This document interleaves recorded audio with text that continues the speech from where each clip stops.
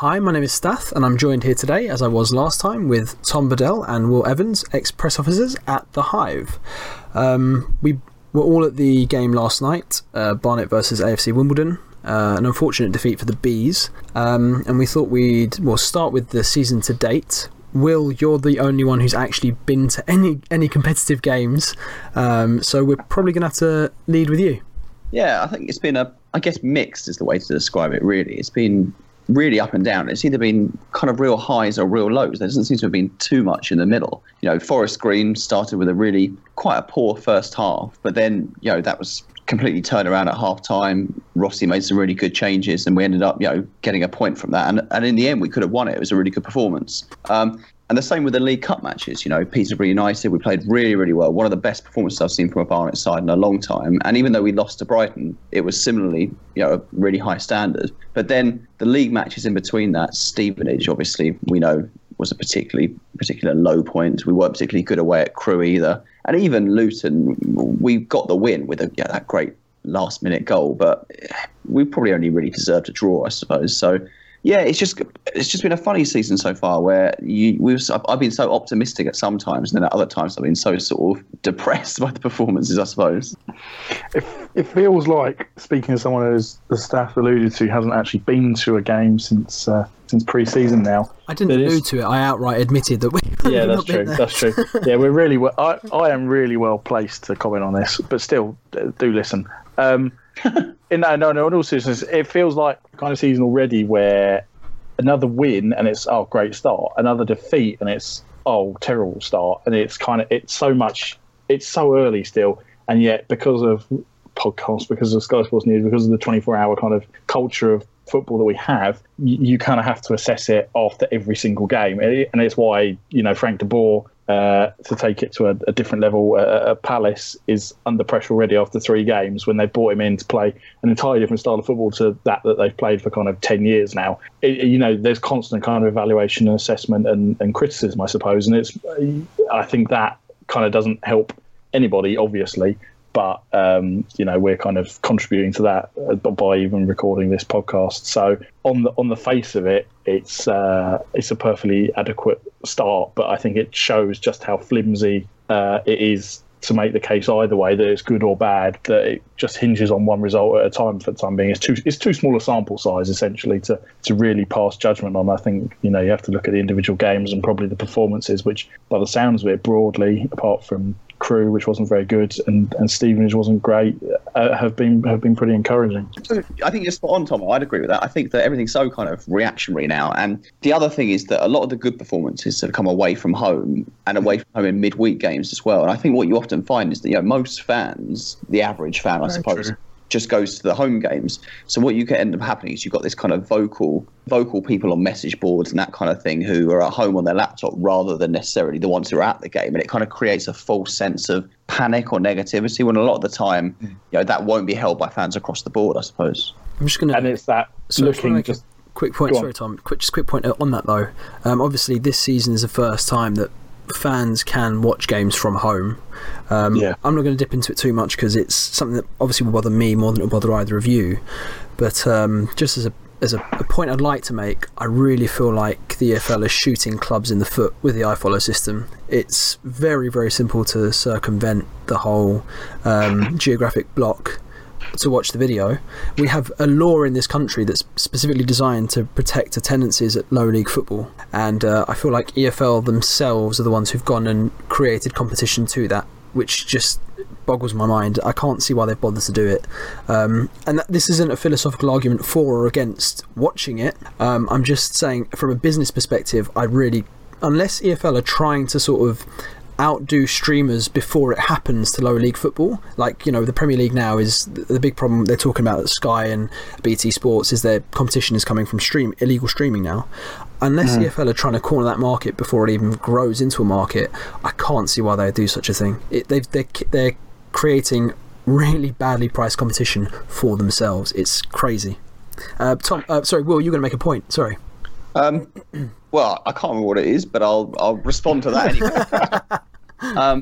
Because for me, I've lived abroad for for years, and I probably will do it again. So I love the idea of having the ability to watch your team outside of England. But I take your point that it's easy to get around the sort of, the system they've designed to make sure people in England can't watch it.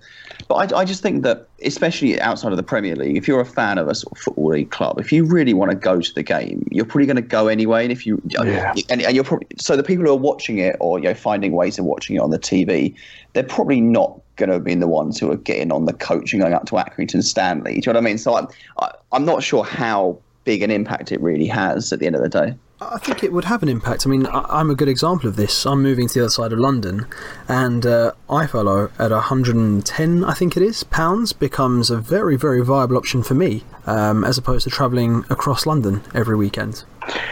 I can definitely see the case both ways. I think it will probably not have a massive impact because of the point that Will makes, that if you're that desperate to watch Barnet, if you're a proper Barnet fan, you'll watch Barnet come hell or high water, however much the tickets are, however bad the team is, however inhospitable the ground is, for argument's sake. Not that it is, but you know what I mean. It's not a choice. You go, as I say, come hell or high water, and I think that'll always kind of remain the case. But I think it's quite a good initiative, I should say, to have it. And certainly for me, to be able to put it on in the background, or if I'm busy, or watch bits of the game, I think, without hanging myself, it's an option I would investigate. Put it that way. Like I said, I see the value in it. From a personal perspective, I must admit, I like the idea. I'm a big fan of it. I'm just saying, from the EFL's perspective, unless they're trying to corner a market that they're scared of, piracy-wise, I can't see why they do it to themselves. That was the only reason I mentioned it. It just doesn't strike me as a good idea. But I'll drag this back on track because that's kind of what I'm here for.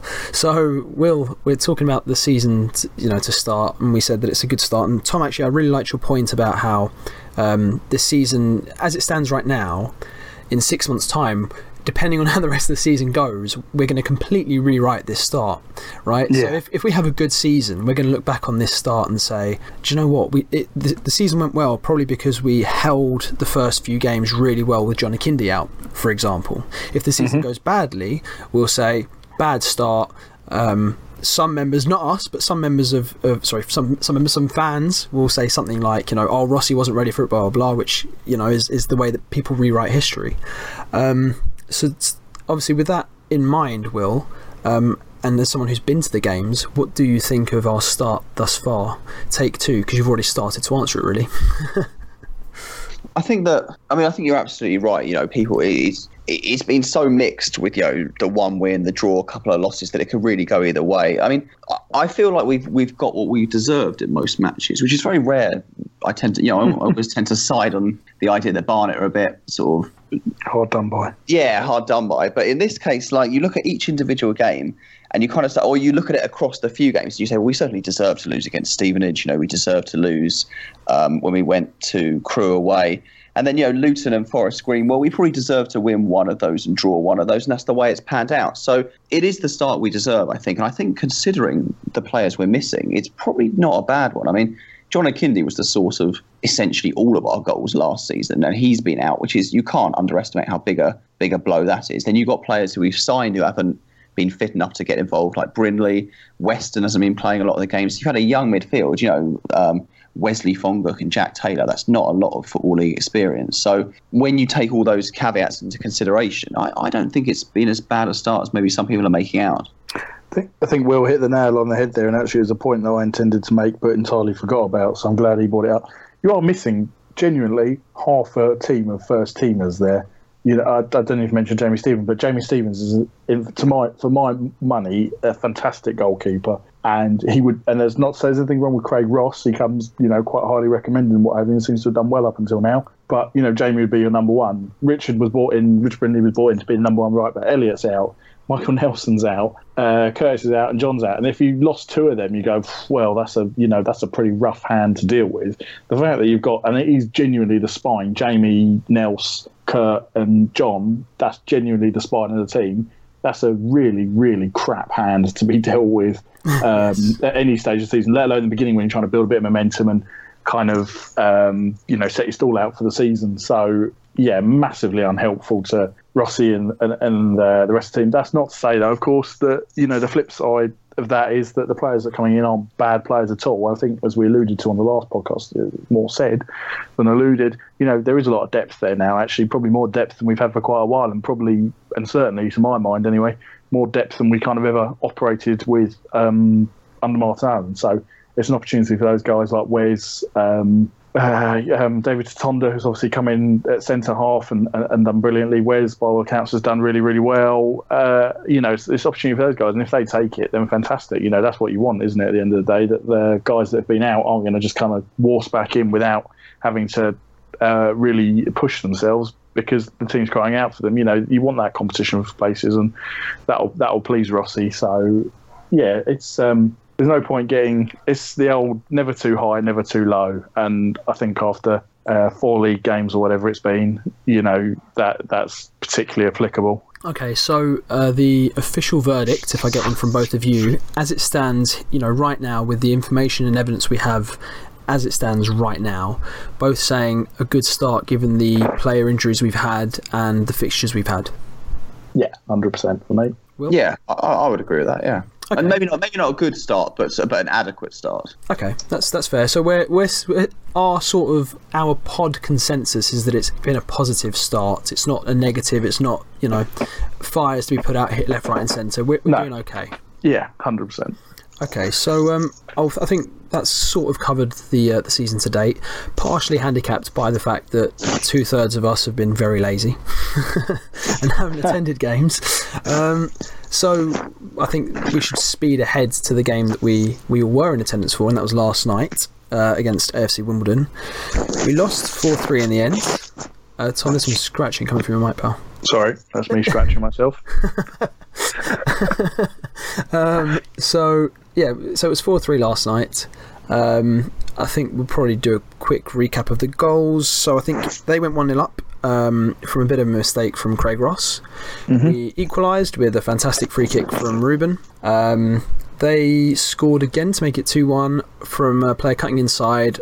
Is it fair to call it a daisy cutting curler because it was across the floor, or am I being a bit too fair to Craig Ross? Daisy cutter's probably harsh. I think it had more on it than that, but I still haven't seen it back, actually. I would like to see it back from a better, more height than we had from our lowly perch in the East Stand, to ascertain whether it was a one where he could have maybe done more or not.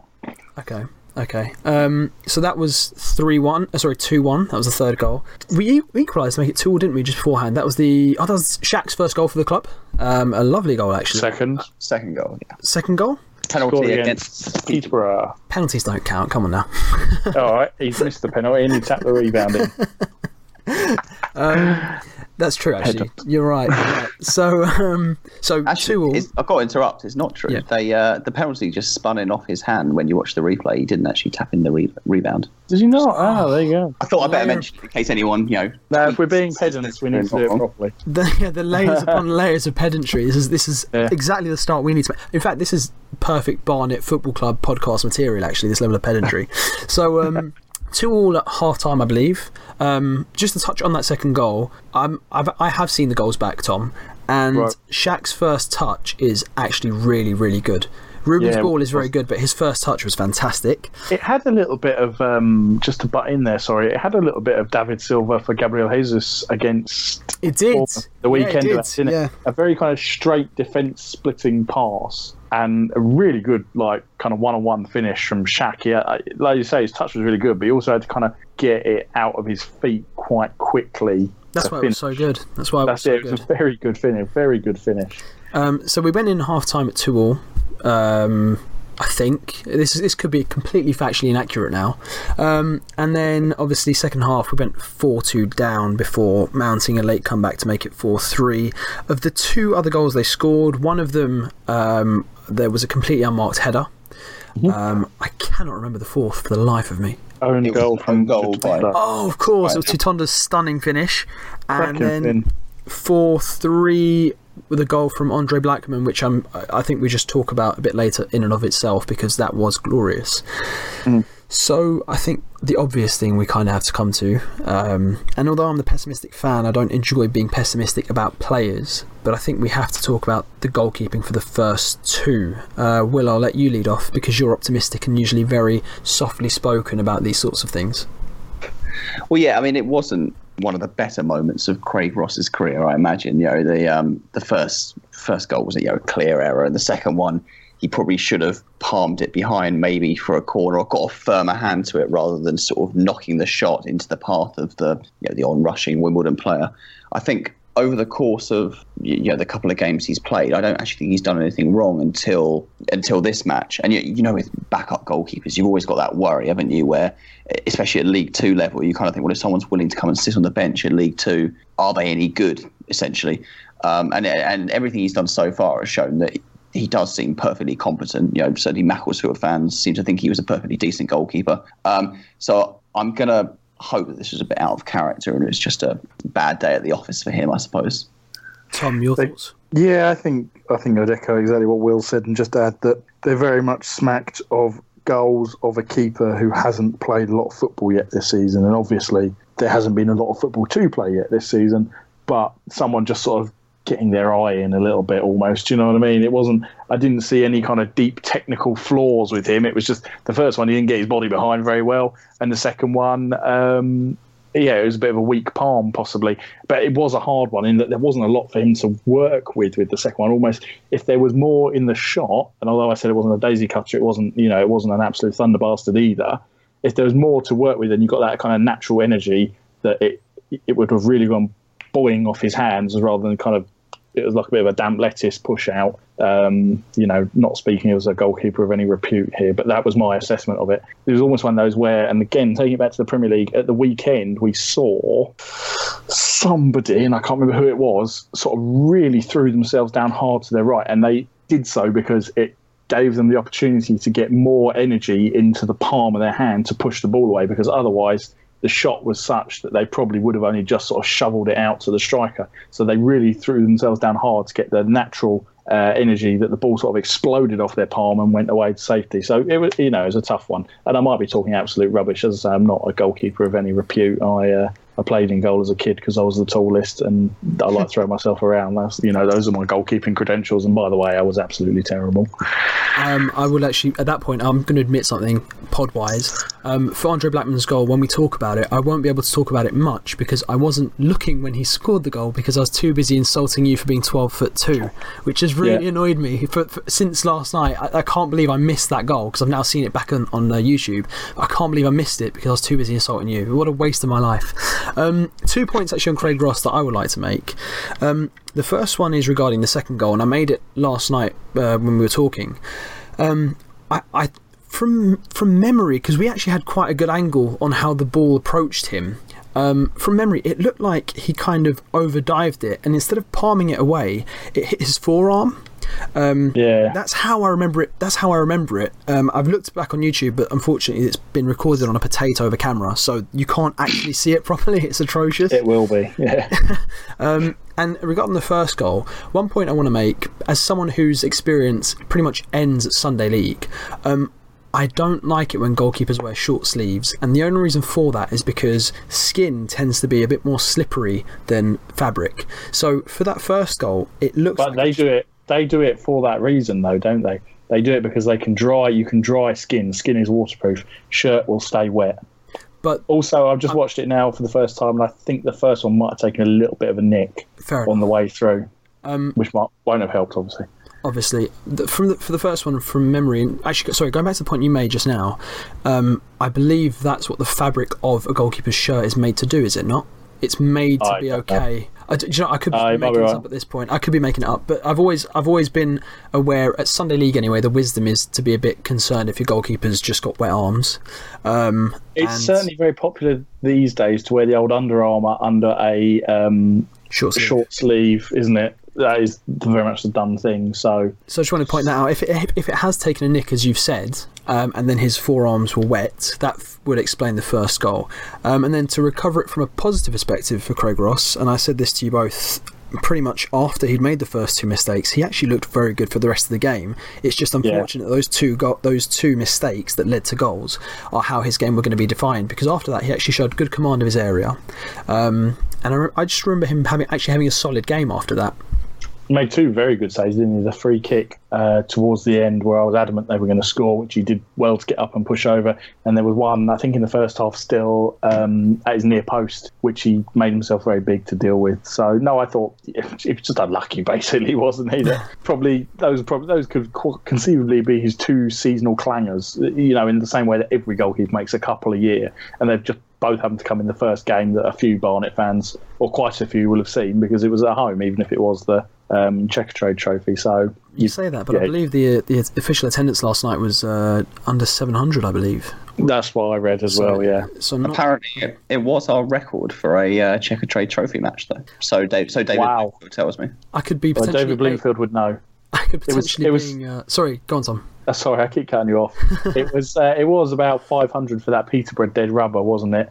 Last year, the finale of the group stage saga. So that probably makes sense, to be fair. Yeah, I was going to say we could potentially be alienating a lot of... I mean, let's be honest, 3 people listen to this anyway, and we'll be alienating 2 of those 3.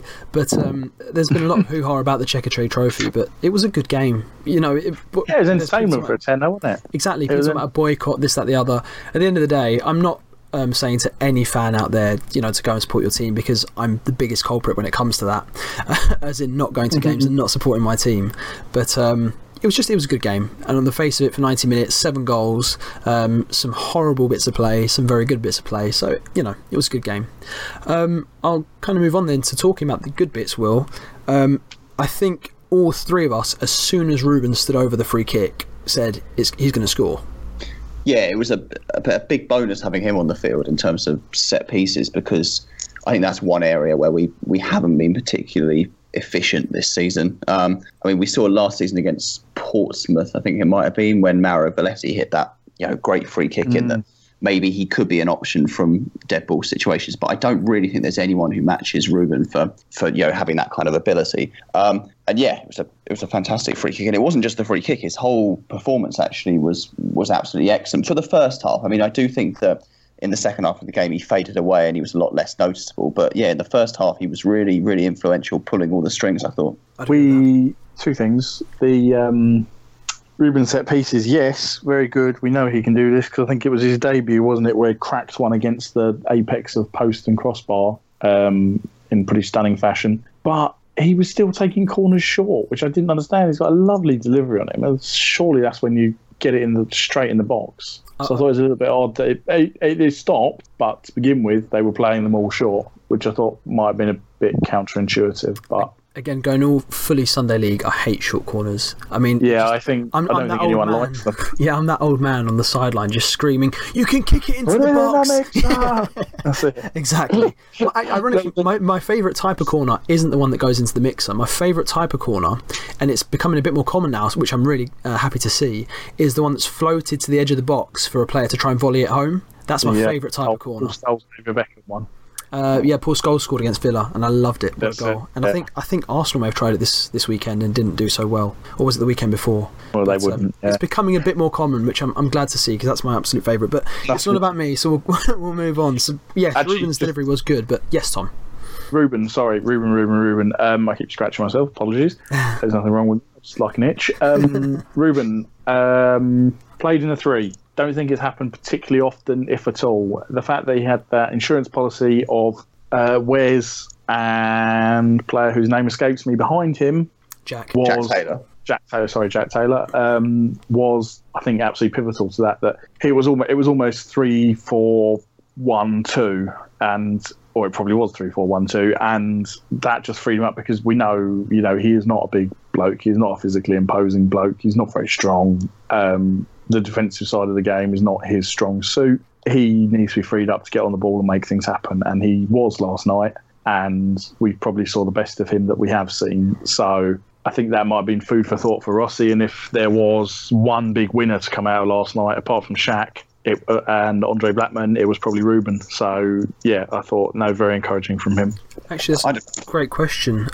If you had to pick a man of the match for last night from the Barnet side, who would you pick, Will? Blackman for me. You, Tom? That's a really good question. I don't know if anyone shone enough to go, they were man of the match. I'm going to go Shaq. I liked Shaq. Shaq looked good. Okay, and he took his goal. I'm actually going to say Mara. I thought Mara was amazing all night. But Will, you were going to make a point, Will, so I'm going to go back to you.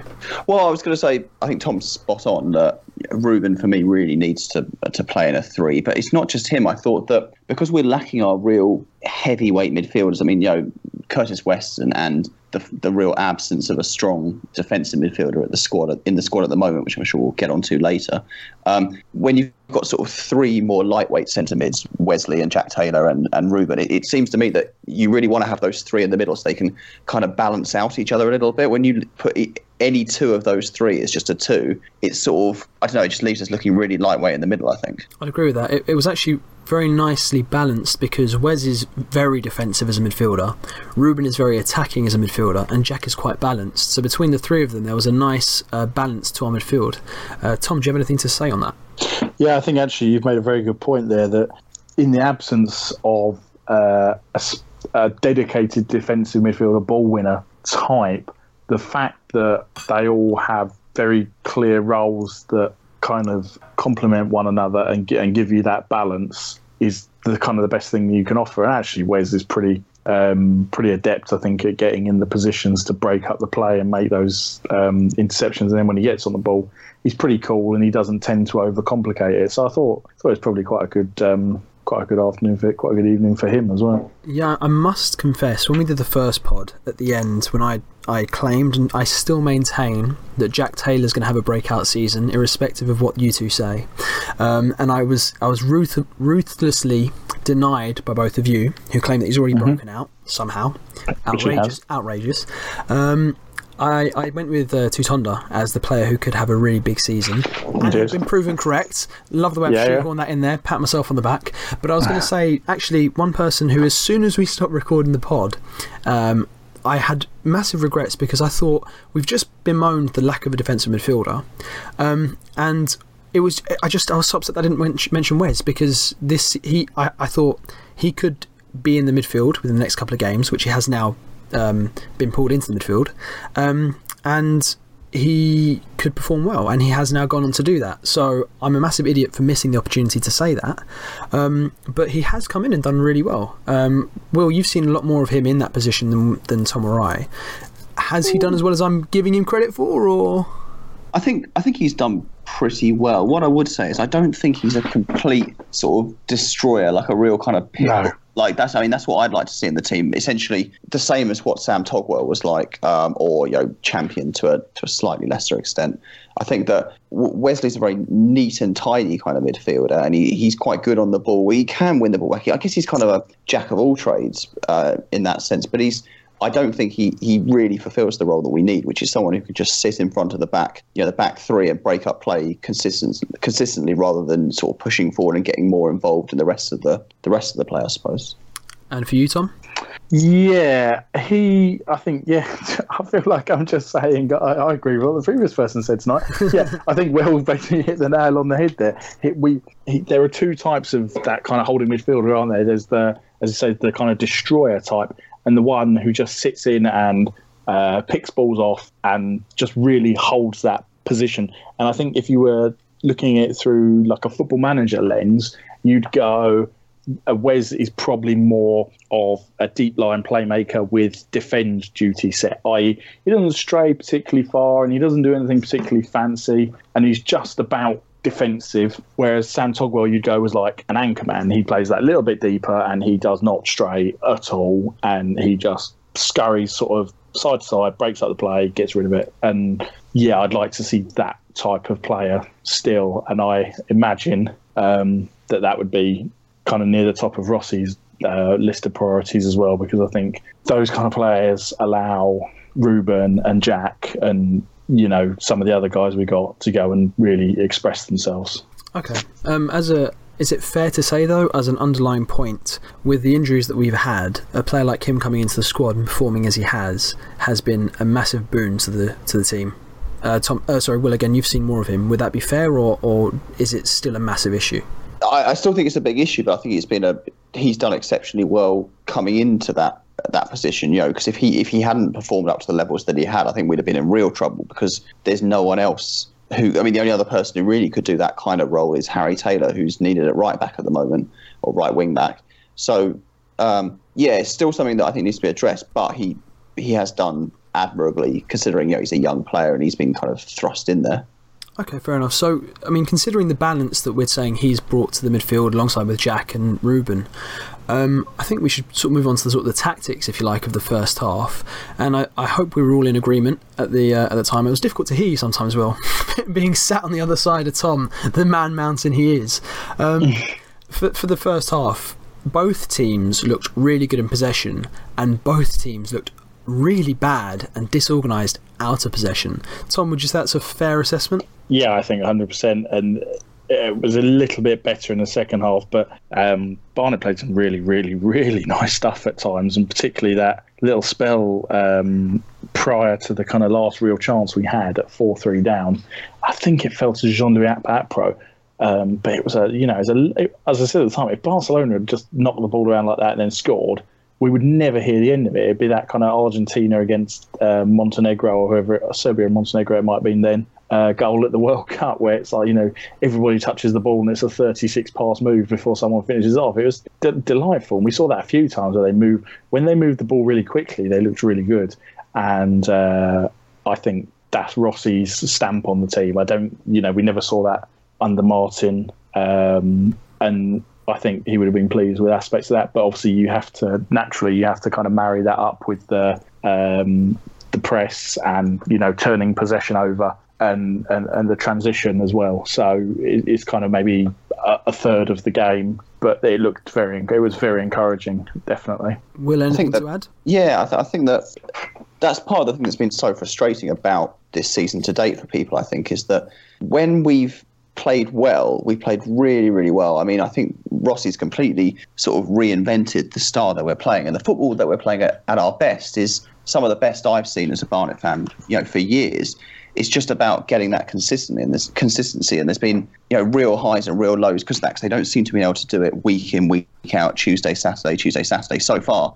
I do think that because it seems to be quite an intense pressing game that they try and play, that when the fixtures move to Saturday, Saturday, rather than having a midweek game as well, that might help Barnet to be more consistent with their performances and playing at that high standard. And I think in the first half you could see that when things went right, they really were going right. It was lovely passing football. It's just about, as you say, Tom, marrying that with having some kind of defensive solidity as well, which it seemed to be a little bit missing. Well, in the games that you've seen, has the defensive solidity been there with a team that's a bit more... this was a changed side.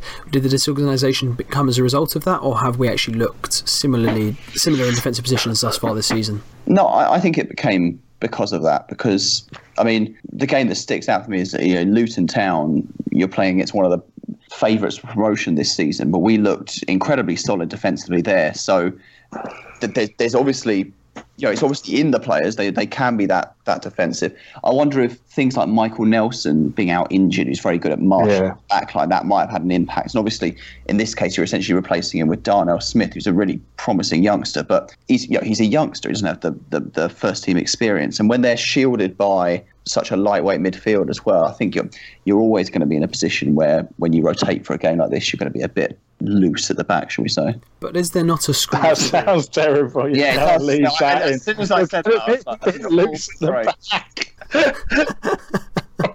Oh dear, onto toilet humor. I think I'm going to leave it in. That's pretty much... My editing style is just leave it all in. Leave it in. Yeah. As long as let's just leave it in. So I was going to say, to sort of add to that, potentially as a counterpoint, but also in addition to your point, in the style of play that Rossi would appear to be trying to make us play, defending very much starts at the top with a good press. And I remember saying to you both that I think about 30 minutes into the first half, or into the game rather, that we had... I think we may have scored. Oh no, we didn't score. We had a good opportunity that went wide, and it came from a really bad press funnily enough. Yeah, you did. Yeah. I said but it was they had the ball in the middle, something like that, and Akinola, who was I think supposed to be on the left at the time, came central. Or Shaq came central, sorry. Then it went back to the keeper. He put pressure on the keeper. Then it went out to the right back, so Akinola pressed on the left wing. And I think they basically escaped our press really easily because we just didn't press the right areas at the right time, which is very important with the press. Otherwise, you're just primary school children chasing a ball. And then out of nowhere, if I remember correctly, it went to their left back, who then passed it to Shaq in the middle of the goal. And that they actually passed it to us in that situation, I think, twice in that first half. And Shaq was unable to capitalise either time, unfortunately. But it was really weird because normally you associate a slick passing style of play, possession-wise, with a very organised, very methodical press when you've not got the ball. And I just didn't see that yesterday. Did either of you see that or have a counterpoint? I'll give it to you, Tom. I was just going to say, I think that possibly would have been because I think instinctively you kind of probably work on the defensive side. You could probably kind of work on pattern play and kind of shadow play from a defensive point of view more than you do an offensive point of view. And, you know, we had the game at the weekend and then it's a very, very quick turnaround to last night with I'm not sure how changed, but a fairly changed team. So it probably doesn't, you know, that probably didn't lend itself to something that takes a lot of kind of cohesive work and organisation and practice, ultimately. Will, for you? Well, yeah, it's been very different against, I mean, the League Cup games are the ones that really spring to mind, you know, especially the Peterborough game where we pressed them really well and, you know, they were never really comfortable in possession because of that. So I don't think this was reflective of the whole season in that sense. That's good. That's affected the question I was asking. It's promising to hear that that's not how we've been pressing in the previous games, because I wasn't very impressed in the first half, at least. But impressed. Glad to hear that that's not the case. So I think we kind of covered the first half a bit more than the second half. So my summary, like I said, would be first half, both teams look really good in possession, look quite disorganised without the ball. Second half was a bit of a different story. It felt a bit dead for about 20 minutes of the second half. They scored the goals, which sort of meant that they could sit back and let us do whatever we wanted.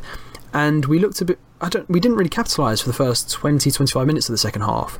And then for the latter half of the second half, we looked really, really, really good. Tom, was that how you saw the game, or have I got my timings wrong? No, I think that's fair. We started the second half pretty well, I think, but it was a bit...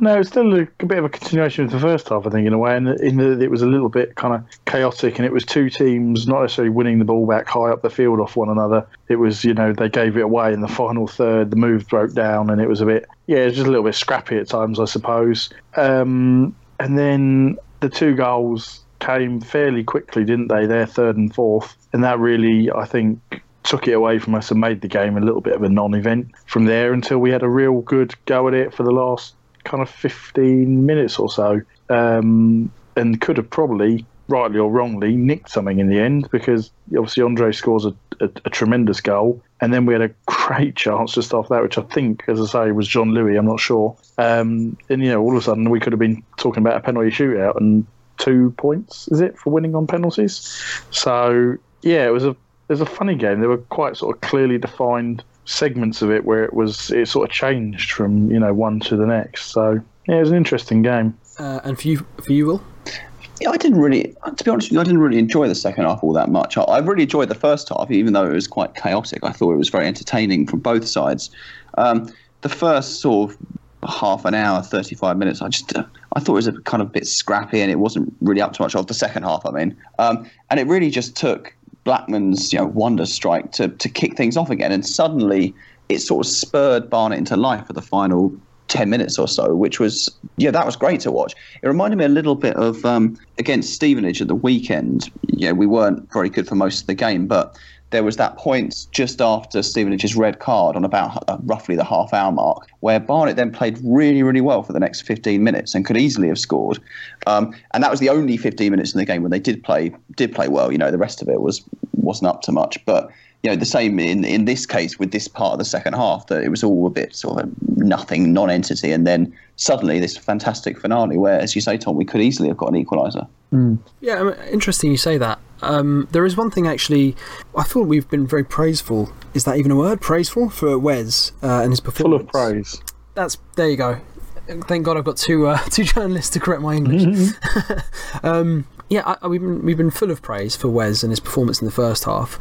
It's a point that I made in the second half, and I think I only said it to you, Tom, but I was very surprised that when Wes went off, it felt like distribution from the back became Charlie Clough's job, and he actually did really well. It was really weird, but he really did become a deep-lying playmaker. I think he had 2 or 3 dribbles which actually brought the ball into the opposition half, but generally, when the ball went back and it was played to him, he distributed it forward very effectively. I was really impressed. And I've not seen a lot of Charlie Clough because he only arrived in January. I've not been to many games since January, but he never struck me as that sort of player. And fair enough, he kind of got hobbled out on the right back position to be tormented by pacey small left wingers, which is not what he as a centre back is used to.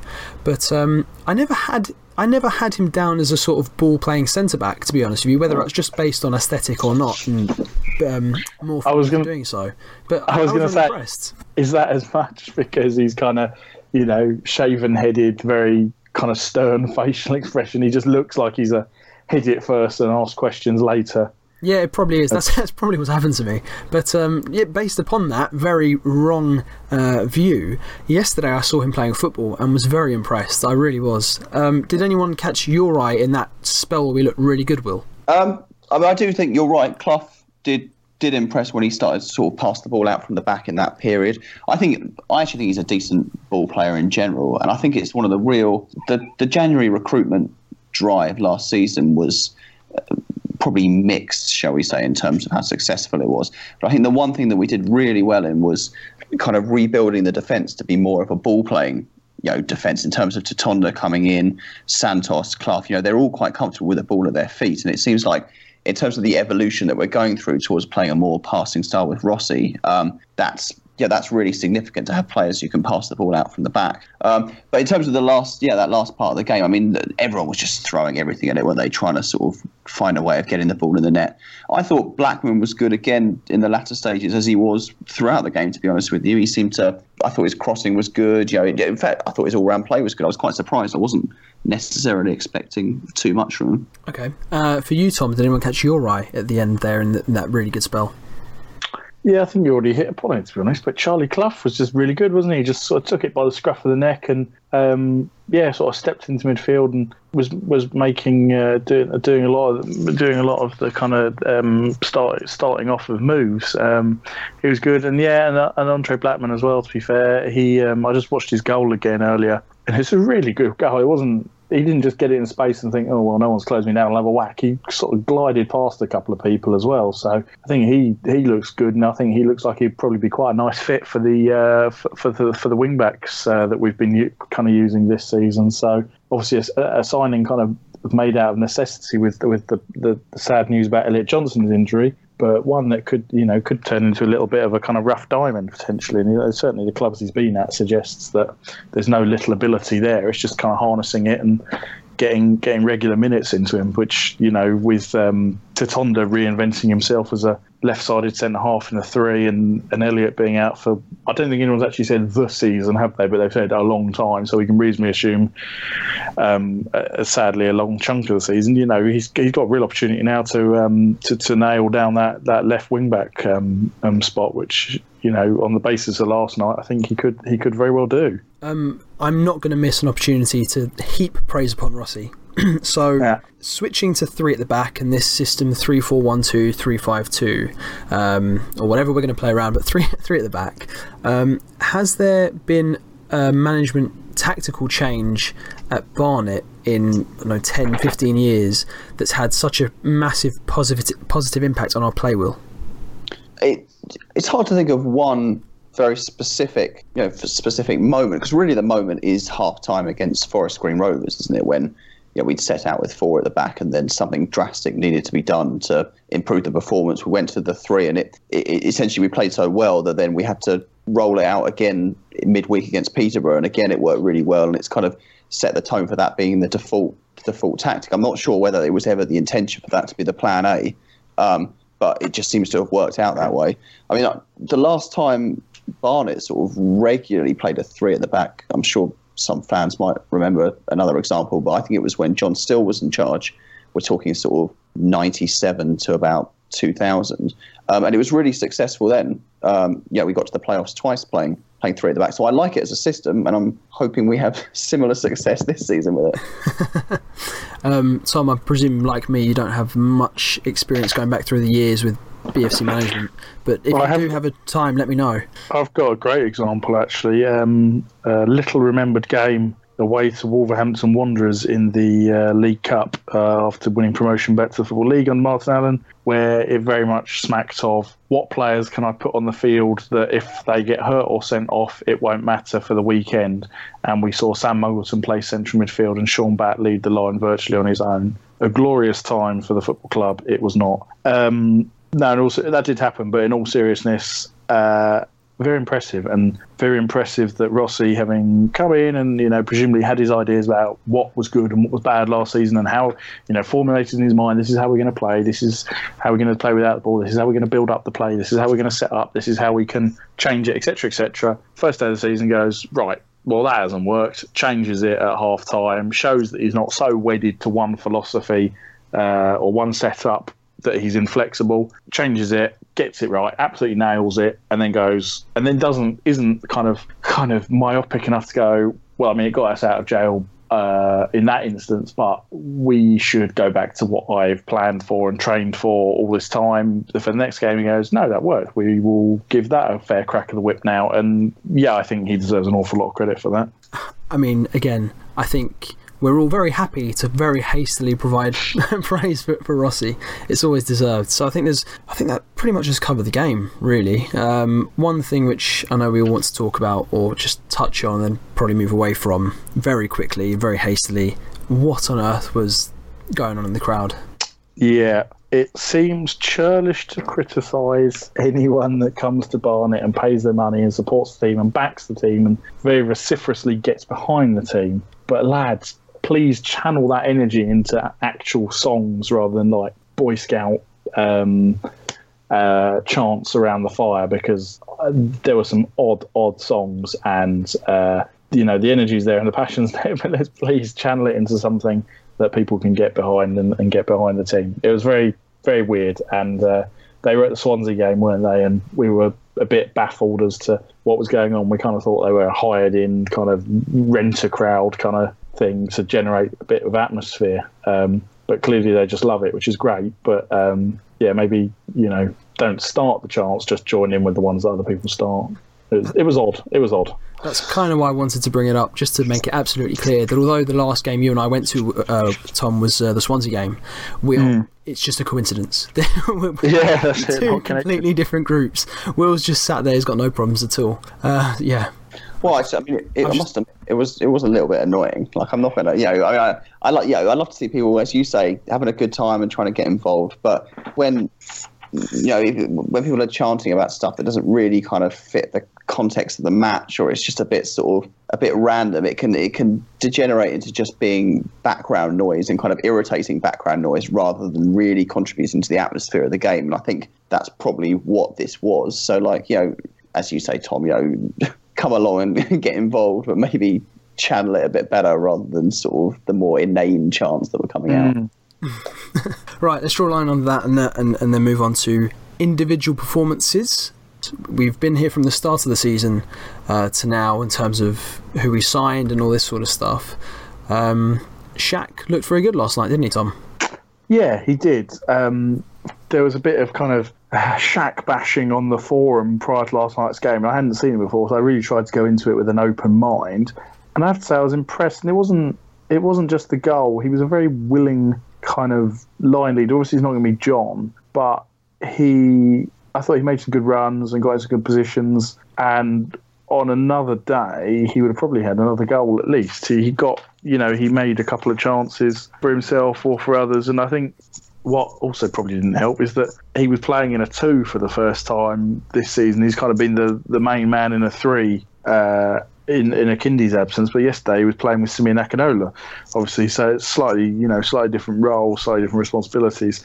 But I thought he did well, and the goal showed gave a real kind of glimpse into what he can do. That he shifted the ball onto his right really nicely, with his left foot, and the finish was really well taken as well. So I was quite impressed with him, and I think he hasn't played. He's one that's got kind of something to prove. He hasn't played a vast amount of football. He has played lots of minutes maybe, but not a lot of them as starts. So coming in and being the number 9, so to speak, from the outset, it's a different challenge, and one that you can't just, I suppose, kind of pick up immediately and hit the ground running on. So there's going to be a period of bedding in, and I was pretty encouraged. I mean, I would agree with that, actually. There is one criticism of him that I saw which I actually completely agree with, and that is, he falls over a lot. He needs to change his studs. It's ridiculous. I mean, it's Sunday League. If someone falls over a lot,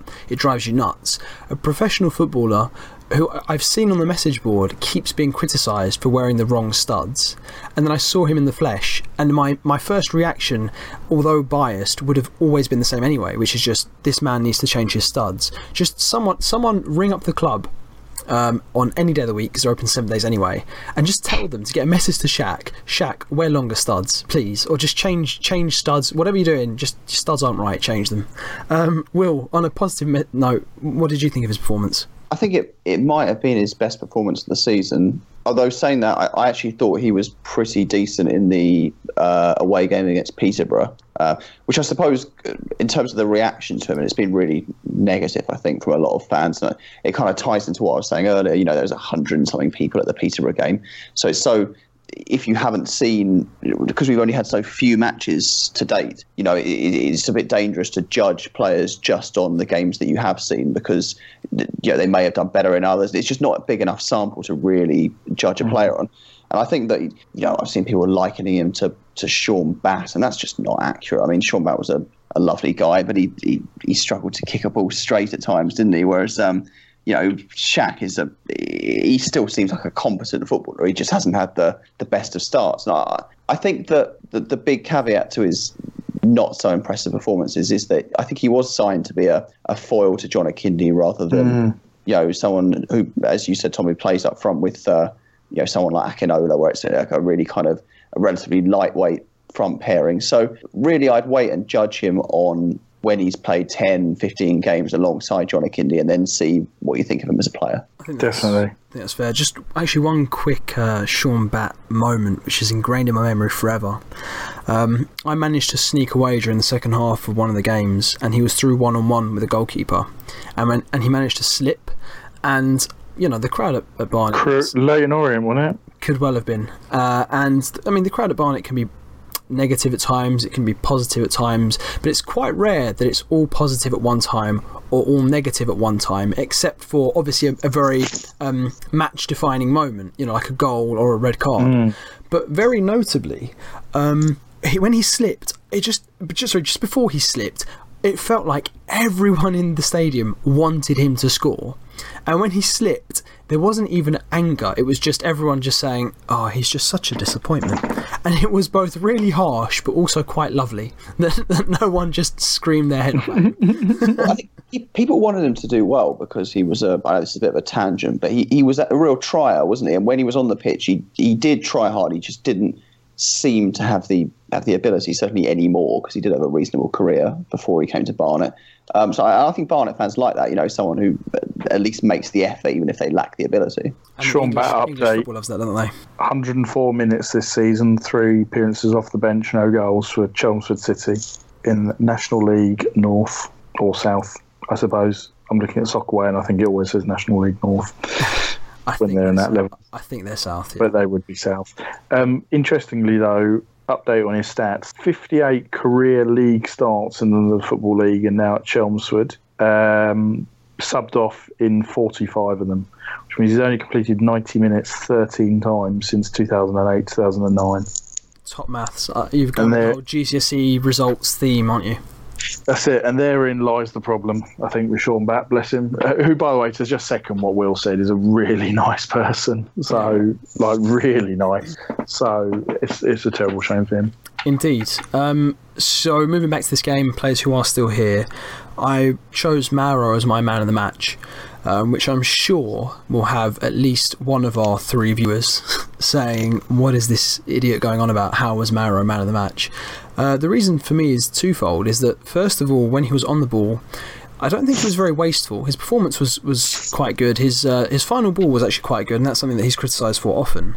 And the second thing was off the ball, he was pretty much always in space, which seems like a very pointless thing to praise someone about. Well done, you found space. You've now beaten the average 11-year-old footballer in terms of what you're expecting someone to do. But it really stretched their defence, because on the left we weren't really using the width as much, so their right back could tuck in when he had to and defend his box. But given the formation we were playing, it was very difficult for them to really defend against any width that we truly offered. And Mauro really kept that width out. And on the first half, multiple times we had very good moves where Shaq shuffled over to the right, Mauro was on the right, and one of the midfielders got involved as well, made good triangles and retained possession and started to make good progress down the side. And in the second half, when things got a bit... I don't know if scrappy is the right word, but when the game got a bit more stretched, knowing that we had a big switch onto the right flank to Mauro, who wasn't wasting the ball, like I say, actually became a bit of a weapon for us. So that's why he was my man of the match. I'm just assuming that someone thinks I'm an idiot, and I'm trying to explain why I'm not an idiot to them. I don't think you are at all. I think he's a really strong candidate for man of the match. I think he did everything right. He created a lot of the chances. So his delivery into the box is a lot better than it is a lot of the time. And he's always dangerous, isn't he? I mean, every game, I think Mauro is one of the sort of 7 out of 10 upwards players in terms of, he always offers something, and he's always very dynamic. It's just that a lot of the time his end product can let him down. Well, that wasn't the case at all yesterday, I don't think. Tom, you've got a chance to call me an idiot while we're recording. Do you want to go for it? No, I think you're right. I wouldn't... That's dangerous. Don't say I'm right. That's dangerous. I don't know if I saw enough to go, oh, he was man of the match. But yeah, I think you're absolutely right in terms of the way he made space for himself. And he was always pulling off his fullback and making space, which, is the kind of key, essentially, isn't it, to breaking teams down and creating chances, is to make that space, and that's a skill in itself. He was just let down perhaps by the ball not getting out to him quick enough. There was one instance, I can't remember who it was carrying it, and they didn't see him, but they popped it into Ruben on the edge of the box, and you could tell his quality in a lot of things he does. But he was just aware, and straight away, just first time didn't control, just swept it out to Mauro to run at the fullback. So yeah, I thought he was good, and I think he's one of those players that, because as Will said, he's kind of 7 out of 10 every week. He's almost like too steady, and he doesn't therefore get the appreciation he perhaps deserves. Yeah, I'd agree with that. I think I've definitely mentioned this to you, and I can't remember if I mentioned it in the first pod, but I bore everyone I speak to. Anytime Mauro comes up in conversation with any fellow Barnet fan, I feel like I bore everyone with the same thing. But it's almost like the rain cycle for water. It's like that with Mauro, isn't it? The new manager comes in, doesn't show him the respect he deserves, works his way into the squad, is a fantastic squad player until manager leaves or something happens, and then Mauro just has to start again. I don't understand why, but you know how we talk about some players who have been consistently proven to have a problem under multiple managers. So at Manchester United, Luke Shaw's fitness has been criticised by multiple successive managers, including Alan Hodgson. Hodgson at England. So there must be a problem there for multiple managers to say Luke Shaw, good player, but fitness problems. And it's almost like we've got the opposite with Mauro, where multiple managers, for whatever reason, because he's been here for, he predates Martin Allen in the sense, multiple managers have come in and for whatever reason not rated him immediately, put him in the squad to do some sort of job. I remember he sort of burst on the scene at left back, I think, when we first discovered about his leap, and then he's kind of worked his way into the squad and become a very good player for all these managers. So at some point, surely we just have to understand that we have a really good player in our squad. Will, I'm going to just let you pick up the reins on that. Well, I think often managers are very quick to dispose of players, aren't they? Just in general, if they don't like the look of them from at first sight, they sell them or whatever. Whereas because Maro's so versatile, when you're at Barnet and you've got small squads, there always comes a point when you're lacking someone in one position. It just seems that he can fill in all of those positions. So it gives him so many chances to impress because he can always, come in whatever, left back, right back, whatever, and show the manager how good he is. And he always seems to take those chances. I think it's, you hear about players who are utility men and they're kind of a victim of their own versatility where they never get to nail down a place. But I think with Maro, it's completely the opposite, where he's really successful because of that. Okay. Tom, did you have anything to add?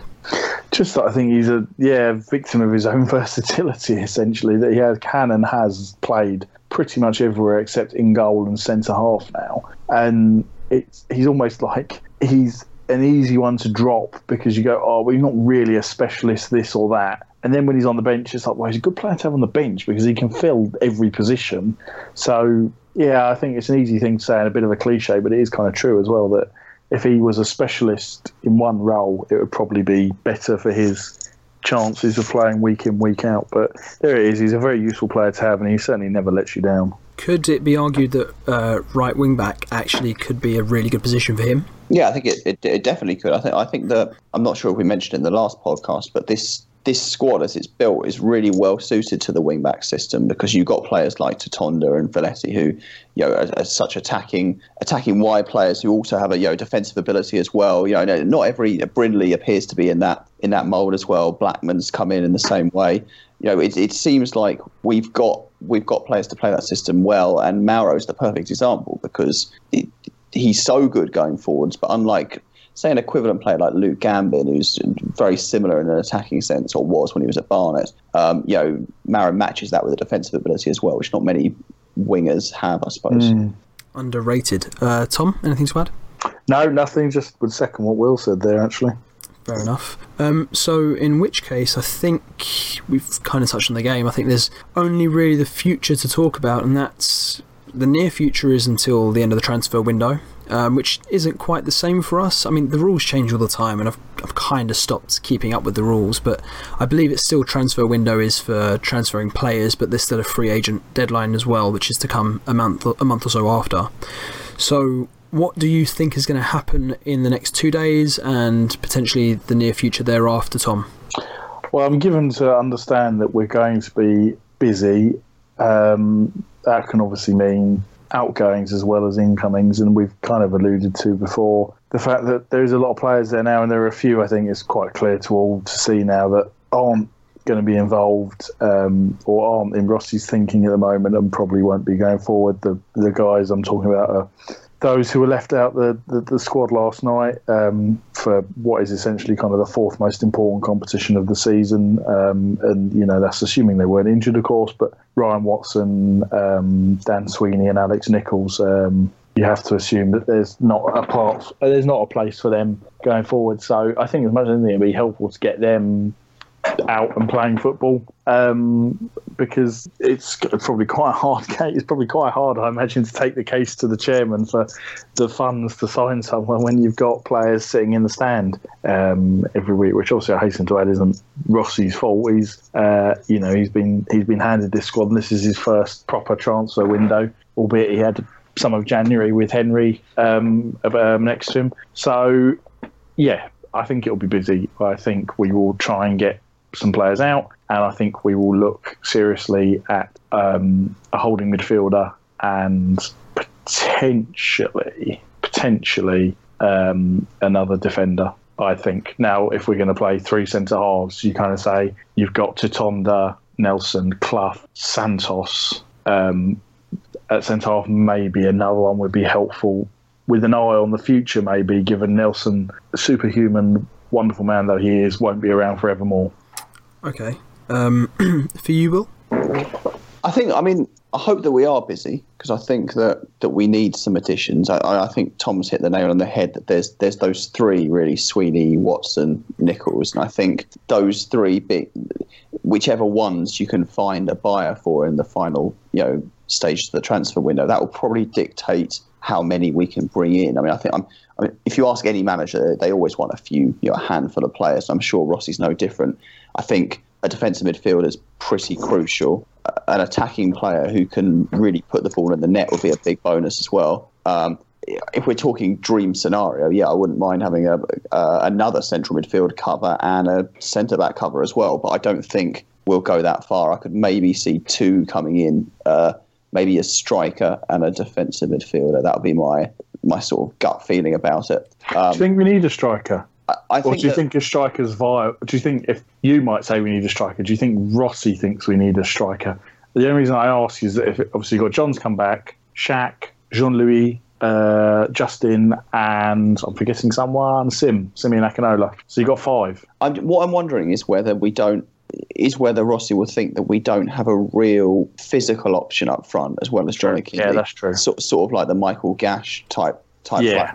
And even the way that Akpro's kind of been used this season, he's been better when he's sort of played in more of a wide position rather than a central striker. So I don't know. I just wonder if it's become evident over the course of the season so far that we're not taking our chances and we're not putting the ball away. And so I could see someone, maybe they won't be a striker, maybe it'll be someone who can play in the centre of midfield who is really good at finding the net as well, like a goal scoring midfielder. But I could see one of those 2 positions coming in. I think the really critical one though is the defensive midfield role. Potentially the sort of question that's going to make you both hate me, but I've got to ask it. Are we in danger of Johnny Kennedy's not played this season? We're led to believe it's an injury, and people are saying that it's a legitimate injury, and I don't doubt that for a second, just to get that out there. But obviously, we've not seen him this season. We've seen how we have potentially struggled without him. If Chelsea came in tomorrow and said, we want Johnny Kennedy to lead the line because this Morata fella isn't working out, we'll give you £1 billion, he's going to go, right? Mm-hmm. Obviously, that's a massive hypothetical. But if we make it a bit more realistic, a Championship, League One, maybe even a League Two club, is that a concern? Are the fans who have that concern valid in their concern, or is it a shut-in that he won't be leaving? I'll go to you, Tom. Certainly not a shut-in, because in this kind of crazy transfer market, you see some of the money that people are paying. You can never have envisaged today when people are paying 35 million for Alex Oxlade-Chamberlain or 20-something for Johnny Evans. So by that token, and the relevance of that is that there's the drip down effect. That trickles down now to Championship clubs and League One clubs. And, there are clubs in League One that can easily pay £1 million for Johnny Kennedy. And I'd be stunned if that doesn't get, the interest of the chairman, because that's, that for Barnet is a significant sum of money, isn't it? And, you can do a lot of damage with that in the transfer window. Probably not this window, given how little time is left. But, if he I'm sure he'd be able to go to Rossi. Look, there's a good sum to reinvest with. That's interesting money, certainly. So in a word, Tom, if I said concerned, yes or no? No, because here's the flip side. Despite that, I don't believe, and this is based purely on perceptions and being an outsider looking in, I don't think Johnny Kennedy's desperate to leave in any sense. He signed a 3-year deal a couple of summers ago now. No, last year. He's got 2 years. Last summer. I'm losing time. So, we're not under any pressure to sell. And he would have done, if he wanted to, as we've seen with, I keep taking it back to the Premier League, but it's a very good kind of filter to use. Most people are okay with that. It's just Will who skin crawls every time the Premier League gets mentioned. But you see, like Arsenal with their situation with Oxlade-Chamberlain, Sanchez, Ozil, all out of contract now next summer. Then they're all refusing contracts, and it'd be the same with this level. If he didn't think that his future lay here, he wouldn't have signed that deal. He would have gone, okay, fine, I can live on the money I'm on at the moment without getting a pay rise, and know that in 12 months' time or less, I will move. So, and I think he quite likes. I think there's something about Barnet that works for John, that he's had a couple of excellent spells elsewhere, but he's not had a spell like he's had here. He's basically, as long as he stays fit, he's guaranteed to have 20 plus. And I think he probably quite likes being the main man in a way. Do you know what I mean? That everybody loves John. He's absolutely imperative to any success we're going to have. And he will probably be well rewarded for it. I think we could all make a reasonable assumption that he's one of the better paid players at the club. So, it's quite a good deal for him. And as well, on top of that, he's kind of one of the senior heads, one of the leaders in this dressing room now. That he helped us up from the conference. He played a bloody massive role in getting us up from the conference, and he's probably one of the dressing room leaders now with Nelson, Curtis, and so on. So I think you wouldn't get a lot of those factors if you went to another club. You've got to go and prove yourself all over again. And he moved around a lot in his early career, and I think he is probably smart enough to say, well, it works here. Do I want to jeopardise that elsewhere, unless it's a really interesting proposition, unless a Championship club goes and makes an offer? That's my kind of pop psychology, trying to get in John Akindi's head from afar and trying to second guess what someone I don't know very well is thinking. Might make sense, might be proven wrong overnight, who knows. Great answer, Tom. I think if this pod doesn't work out for you, a career in journalism could await. Yeah.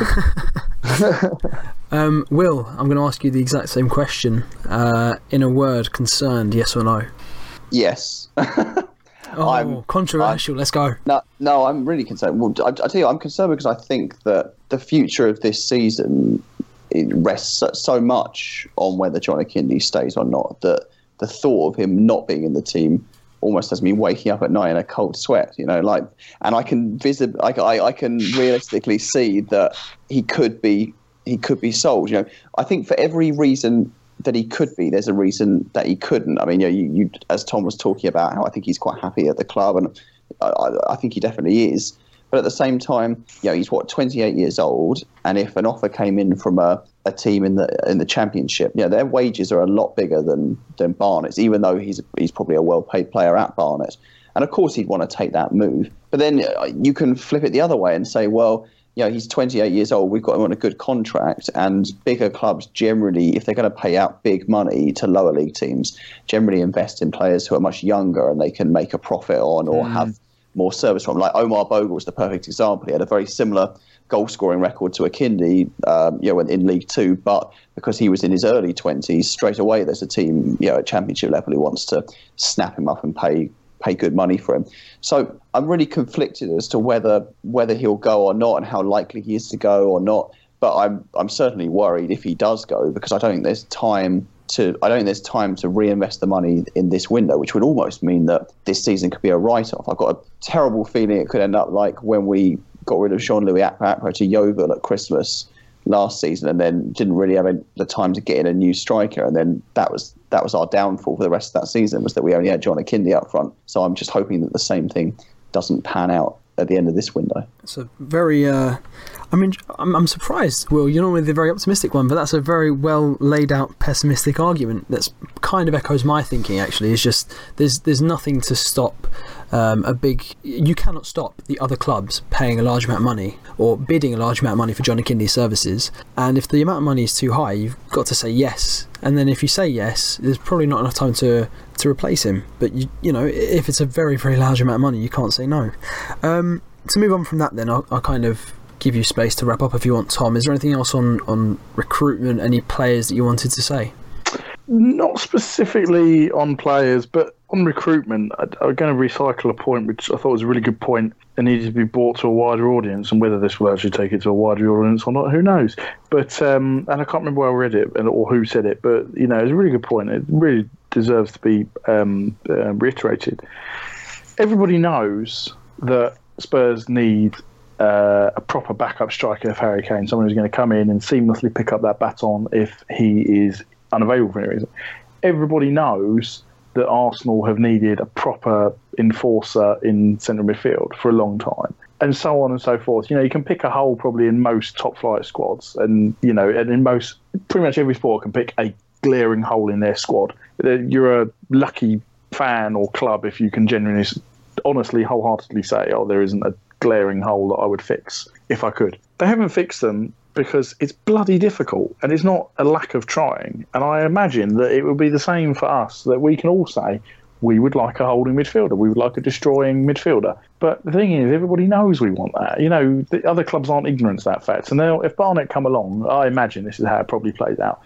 Whoever does the actual wheeling and dealing at the club will probably go with their list of clubs and go to them and go, I want your player, whoever it is, Will Evans for argument's sake, and they'll go, right, well, that's XD grand. Another club comes along and they go, oh, well, that's 10 or 15, 20 grand less, for argument's sake, because there's a tax of the fact that you really want them, so they can drive up the price. And as we all know, this isn't a club where we kind of chuck money around willy-nilly, so that makes it tricky. And I think, people are getting on, certainly on the forum I was reading, there's a thread dedicated to basically panning James Thorne. I thought, that's really unfair. First and foremost, we don't really know what the guy... I've never met him, and I don't know anything about him apart from his name and his job title. We don't know what he does on a day-to-day basis. And in that sense, we don't know how many holding midfielders he might have had lined up or not.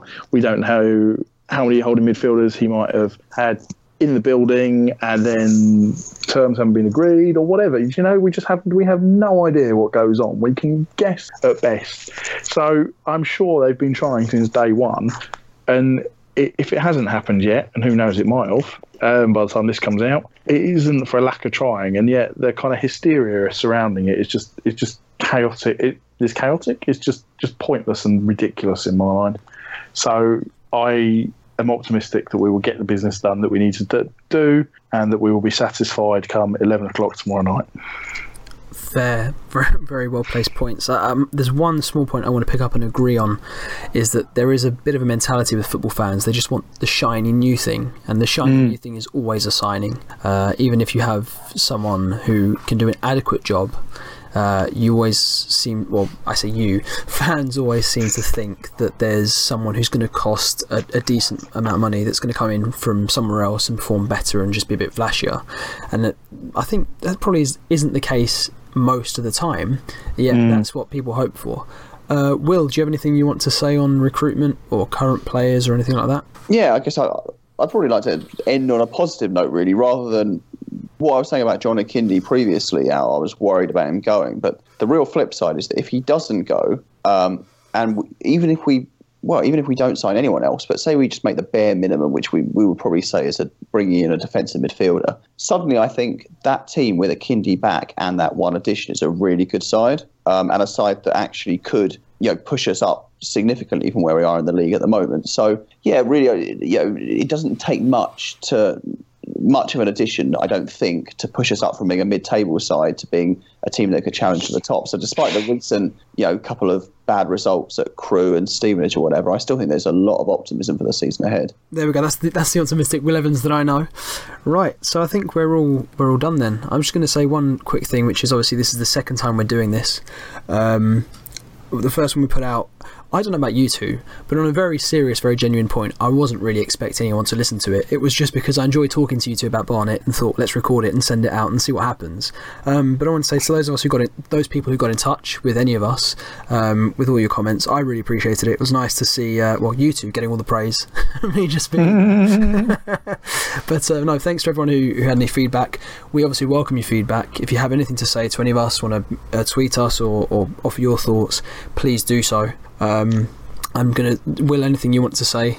No, I'm good. Good. Tom, you? Yeah, just to echo what you said, thank you to those who did listen. It's not going to be particularly regular because Will's the only one who goes to games on a regular basis. But if there's a demand for it, then, and I certainly hope there is because we enjoy talking about Barnet, then great. Please tell your friends, etc., etc. Even just surreptitiously download it on their phones and hit play whilst they're not looking. That would be great. I feel bad that I didn't add a little thank you to anyone who's listened now after you guys both did it, so I better throw one in at the end. It's all right. The public now know who the scumbag is, Will, and I'm good with that. Yeah, so on that note, I think we'll call it a day. Good night, gents, and to everyone listening. I've joked a couple of times, there's 3 people listening. Hopefully there's more, and thank you for listening. And until next time. Cheers. Bye.